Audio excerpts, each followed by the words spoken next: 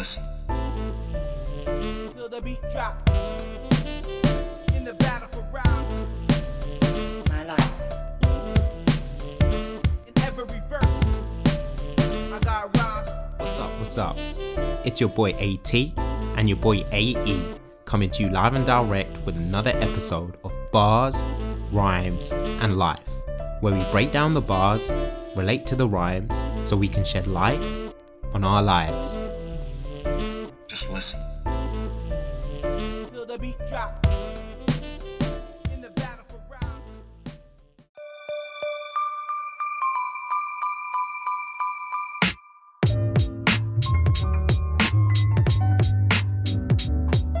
D-dum, D-dum, dum, dum. Replay. D-do, hum. D-dum, D-dum, dum. Welcome to another episode of Bars, Rhymes and Life. Alan, how you feeling today, my brother? Feeling good, even though there's a lot going on today. Fucking hell. Yes, there is a lot going on. And I mean, I don't know if you're going to delve on and touching it today, but I just can't believe how much has happened in one day. I don't know. I feel like every time I go to look at the Prime Minister, there's change. It's like, someone's just moved them. Like when Charlie Brown goes to kick that ball and it just gets moved. Prime Minister gone. Bars. Like, nice tie-in with the track there. For me, it seems like the Prime Minister's, that criminal mugshot? You know, you do a little, like, is it number 113? It's like you could just put a random conservative face up there and, like, any given week, it'll be, all right, that's the Prime Minister. That's the Prime Minister. No, hang on. That's the Prime Minister. It's just mental, mate. Absolutely By the time mental. this comes out, there'll probably be another one and then another one. My pick this week, ScienZe featuring Blue, and his track name's called Charlie Brown. Alan, what do you think of my pick this week? I really enjoyed this track, actually. First thing that hit me was the production on this one. Absolutely loved the production. Really laid back beat. Sucker for a nice piano loop. And I looked into the producer, EOM, and I found out that he passed away in 2018. And he's the same age as us. He had some kind of health condition. So I was like, first and foremost, rest in peace to him. Like, obviously a very talented producer. I'm going to look into his production a bit more. And yeah, I just enjoyed the track in general. It's got a kind of a lo-fi feel to it with the Charlie Brown samples, and then obviously that ties into the lyrics and the theme of the song. But yeah, enjoyed it. Facts, bro. Everything you say times 10. I just love the flow of it. The instrumental caught me the moment I heard it, and I was like, oh my god, what's this all about? And then ScienZe starts rapping, and it's just vibey, it's bouncy, and some clever lines in here in some respects. So yeah, I just wanted to share it with you, and I feel like I've impressed you for the last couple of weeks with certain artists and tracks that you've not heard of, but you've been impressed by the production. And not to say you're never not impressed by the production, but it's somewhere you go, right, I know this guy is going to be sick, right? Whereas this is like, I've never heard this guy before, don't know what to expect. And then the production's caught you, and I like that. I'm hype about it. Can't wait to start. Who's up first? You're up. Well, I guess I'm making love to this phone. Field goals on my mind while I'm stuck in the snow. I want to kick it with you. Dust it off as we go. Well, I guess I'm making love to this phone. Field goals on my mind while I'm stuck in the snow. I want to kick it with you. Dust it off as we go. Semi-snap at the end there. I was checking my average phone time. And my average phone time is 6 hours and 23 minutes. A And day. I think a day. And I have to say that I think I love my phone more than anything else in the world. like, let's just take this for a minute, right? If time is money and time is love, because when you think about the close to breaking up relationship, or those teen dramas when they have a little bit of a confrontation with their parents and say, you don't spend any time with me, right? So like if time is love and time is money, statistically I love my phone more than anything else or anyone else in the world, right? Because I spend 6 hours a day on the fucking thing. I don't think I've ever spent 6 hours with a family member, an ex in my life. You know, not in the manner in which this stupid device is done, and it's just insane. So when I read that line, like, well, I guess I'm making love to my phone, it's like, you know what? I actually think we all are making love to our phones. We're more obsessed with our phones than maybe we are with general people in our lives. And it's not in a judgmental matter. It's just a fact, a statistically fact of a matter thing, where it's just like, whoa, man, really, really, the line made me go, how much time do I spend on my phone? And I was shocked. And this is coming from a guy who's not on any social media. I'm not on Twitter. I'm not on Instagram. I'm not on Facebook. And I'm still racking up 6 hours, 23 minutes a day. That's crazy to me, bro. And then I'm looking at my phone as we speak, trying to figure out what my screen time is. I can only see it for today. I don't know what it is for the average. what's it been for But I today? got 2 hours 26 for today. Right, you're not bad. Like you're that's not bad going. But I have been at work today. The next 3 lines are really nice with respect to what these lines are intended and mean. Science is coming from the standpoint of relationships, and I kind of relate. Like I kind of go through the same mentality from time to time with what he means. I want to be someone and be in a relationship, like feel goals on my mind. I want that goal of being with someone, but I'm stuck in the snow because of the past traumas and the past hurts and the past relationships that I've had. So when I meet someone that I want to kick it with, I can't, because I need to dust off the snow as we go. But the problem is, it's hard because different people have different levels of snow and they have different depths of snow. So I might just take 2 days to wipe my snow off to be ready to engage in this relationship, whereas someone else might have like 4 years of snow on them. And it's just like, you can never get it right. So I just love it where he's like, I want to kick it with you, but dust it off as we go. Like, let's just start now and we can work it out afterwards. But it just never seems to work out, and you always feel like you're stuck in the snow. So I just related to it in that way, and I just thought it was bars. Yeah, so it's a slightly risky way of approaching it, isn't it? Like, oh, we'll figure it out as we go along. Yeah, I snapped you on those 2 lines and the following 2, but you keep moving the ball like the call wasn't yours. So peace, peace, boo.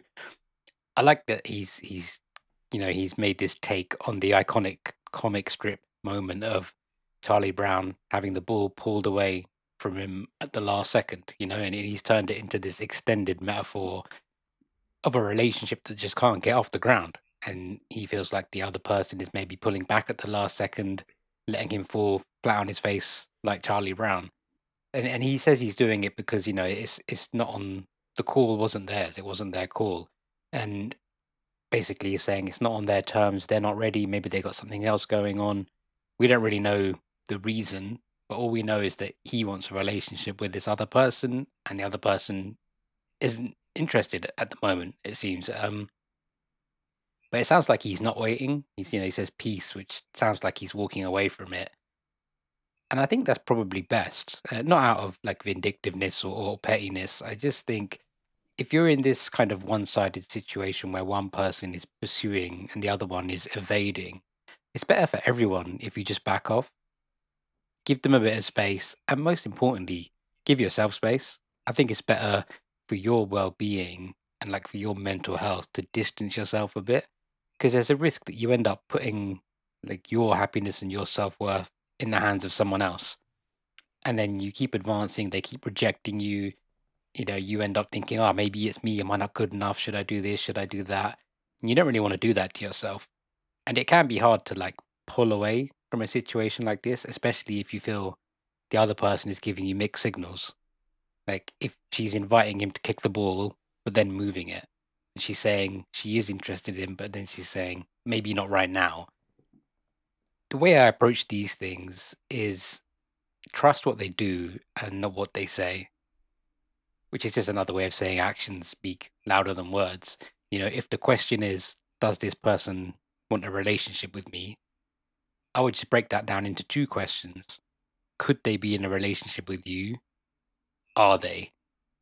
And if the answer is yes and no, then there's your answer. The answer is no. They don't want to be in a relationship with you. They could, and they're not, regardless of what they say.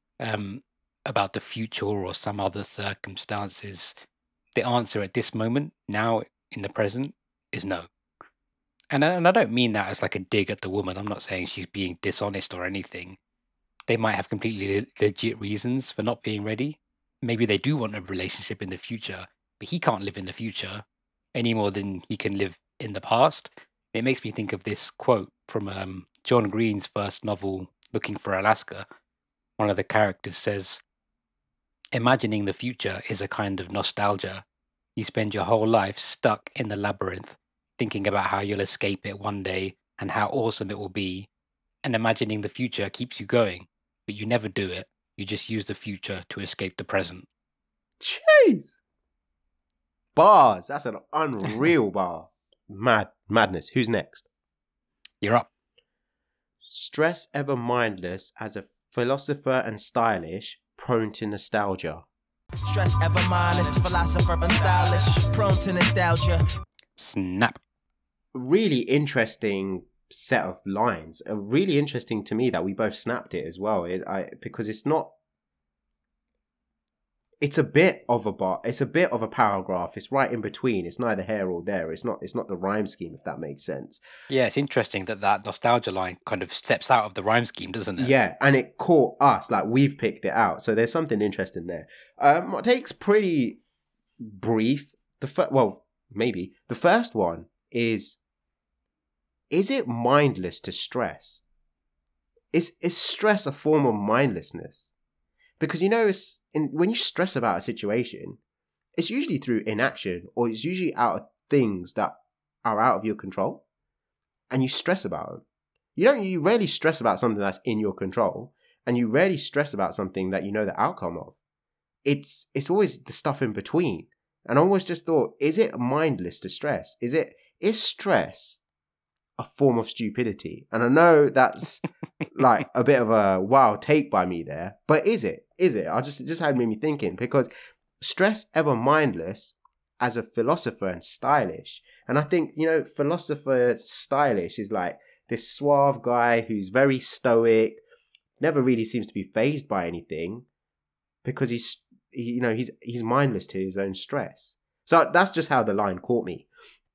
And then the second line, you spoke about it before in your bars before about nostalgia, and how powerful is nostalgia? I think nostalgia is super powerful when you hit your 30s and 40s as well, man. I think it really multiplies itself. So what comes with your 30s and 40s is a better sense of self and a better identity and a lot of maturity. But I think if there's one tiny kryptonite in these years that I consider my happiest years ever, I think it's nostalgia. It's a gravitation towards, oh my God, remember that? Or wow, that thing was amazing. That it just blows me away. So basically that was my take, bro. Yeah, I pretty much said exactly the same. It's interesting what you said there about is it a kind of stupidity? I can't remember who said it, but someone said that worrying is a misuse of the imagination, which I think is an interesting way of thinking about it. I like this line, that the mindless philosopher, it could be a reference to being in like a meditative state, you're kind of zen and your mind is clear and empty. It could also be the opposite of that, when you're mindless because your mind is just too full of thoughts. I once read a story about Isaac Newton. I don't know if it's true, but it said that upon swinging his feet out of the bed in the morning, he would reportedly sometimes sit for hours, immobilized by the sudden rush of thoughts to his head. Fucking hell. It's like, I don't know if it's true, but it definitely feels like, especially if you're someone as a genius as Isaac Newton, that you could just be immobilized by your thoughts. Or And then, he was like just you said- pretending to be gravity. Damn. It's character acting gravity. Sorry for interrupting you there, bro. Yeah, and then, like you said, prone to nostalgia. I completely agree. I'm so wary of nostalgia. It's so seductive and it's so comforting. I've said that it's like a glass of whiskey. It gives you a nice warm feeling, but you got to keep an eye on that shit, because too much of it will go to your head. And I think people can get drunk on nostalgia. And I honestly think a lot of small c conservative ideology is built on a kind of nostalgia. And it's usually nostalgia for a time that didn't ever really exist. The good old days. And I think every generation does this. Like when I'm scrolling through the socials, my phone just told me that I spent 2 hours on TikTok yesterday when I was looking at at my screen time. And the algorithms are constantly trying to show me nostalgia content. They're like, "Hey, look at this game from the 90s. Do you remember that game? Or do you remember when you used to wear clothes like this? And remember when you had this for school lunch?" And a bit of nostalgia is nice, it's a bit of fun in the same way that a little bit of whiskey is nice. But it sometimes goes from, hey, remember this cool thing to, well, things were better before, and then that becomes, new things aren't good. Then that becomes, we should just go back to the old way. Everything now is shit. And before you know it, you're just being pulled into this kind of backward looking reactionary worldview where everything new is something to be feared or judged or looked down on. And then you start every other sentence with nowadays, or nowadays this happens and nowadays that. And that's such a red flag for me. Like a sentence that starts with nowadays, I think is usually followed up with some kind of massive generalization and then a heavy dose of nostalgia. So yeah, I think enjoy your nostalgia, but don't let it go to your head. You really made some amazing points there, Anne, and it's sort of provoked me into this thought as well, which is why I feel like the latest generation always feels a sense of ostracism from the generation before.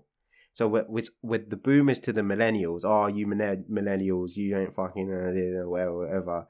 And now the millennials towards the Gen Zs, it's just like, you don't know about what, and it's just exactly the route that you just described in your take. Yeah. That And it's like you said, it's around that 30 mark. When you get there and then you suddenly realize that you are not where the cool new thing is anymore. And I think some people react to that by saying, well, the new thing is dumb. yeah, you're not including me, or I don't feel included, or I just don't connect to that. So therefore, your thing is just not right or wrong or whatever. So yeah, no, amazing take, man. Bars. Who's next? You're up. This is living when living is lie. Living is love. Living is life. What you living it for? I'm living for life. Give me a life. And now for the surprise. Yeah, word up. This is living when living is life. Living is love, living is life. What you living it for? Another snap. One thing is, I think this is Baloo. This isn't science rapping this bit.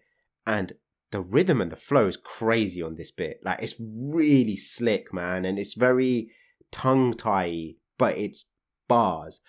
I just wanted to relate back to what we spoke about on Marlon Craft, which was on Cool Grey 11, which was just about being present. Just be more present. That's what makes these lines draw me up to think like, this is living when living is a lie.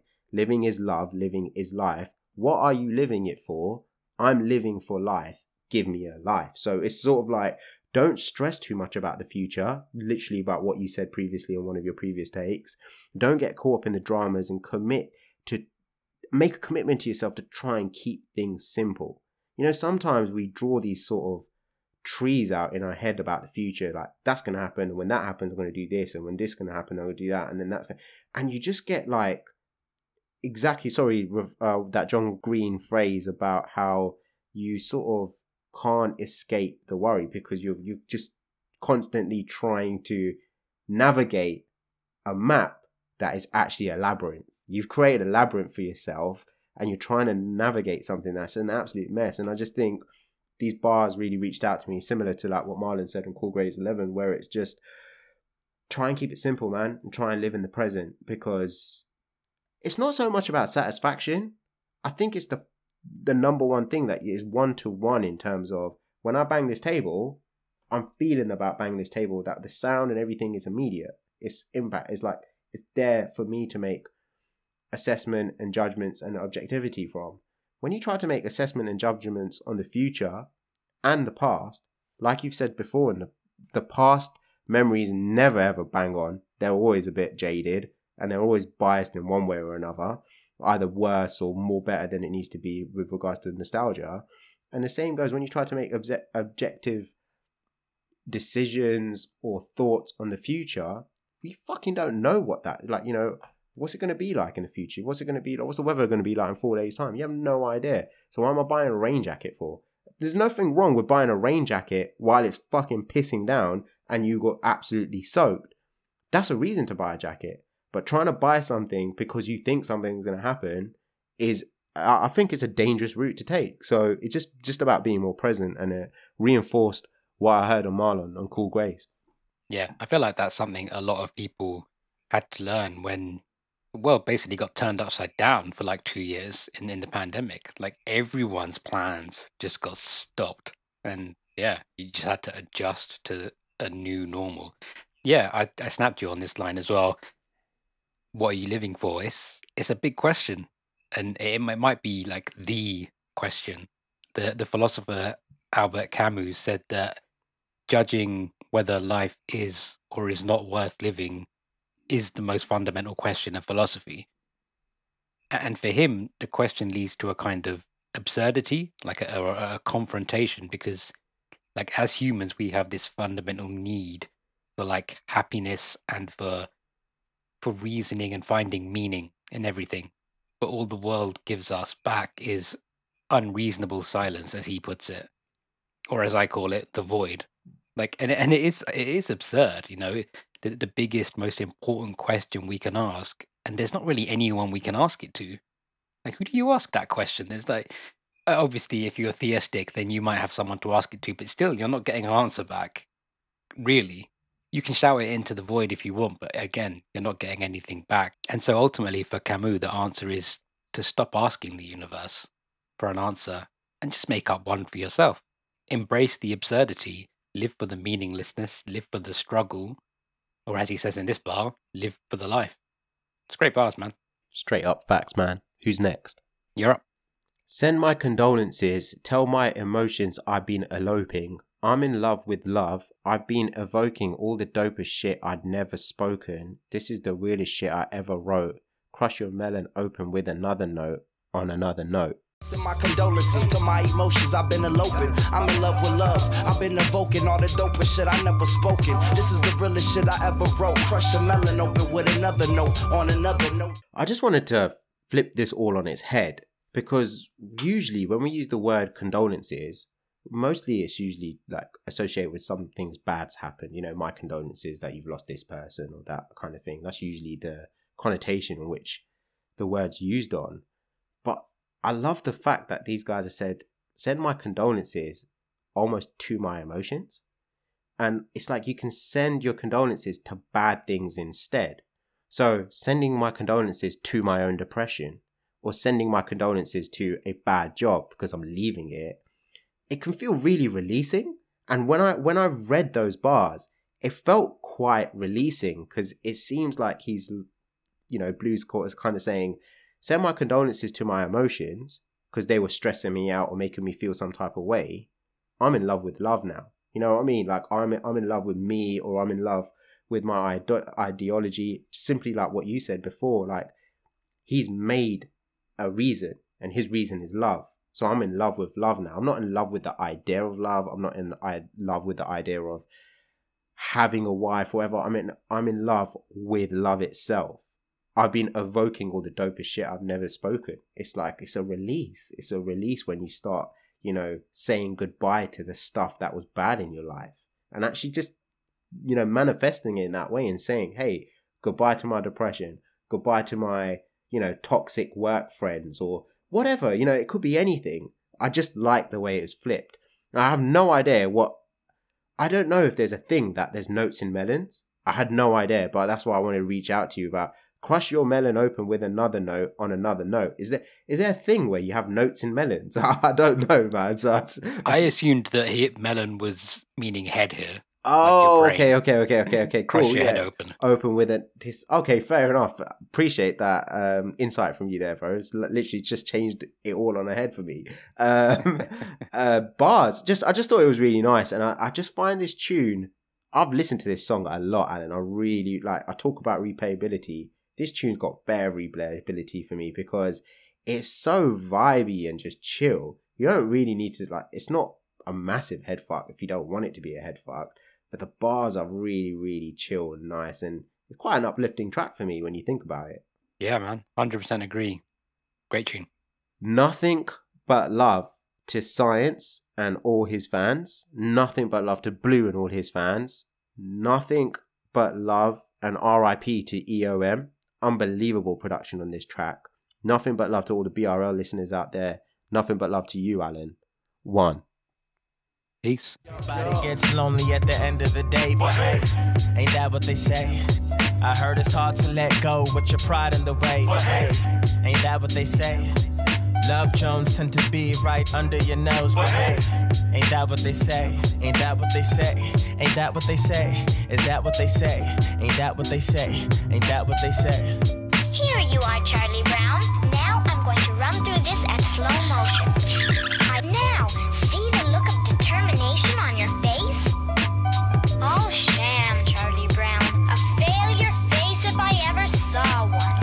In turn, see how benign and composed my face is, Charlie Brown? And your clumsiness, Charlie Brown. Shall we run through it once more at normal speed? No, I don't think so.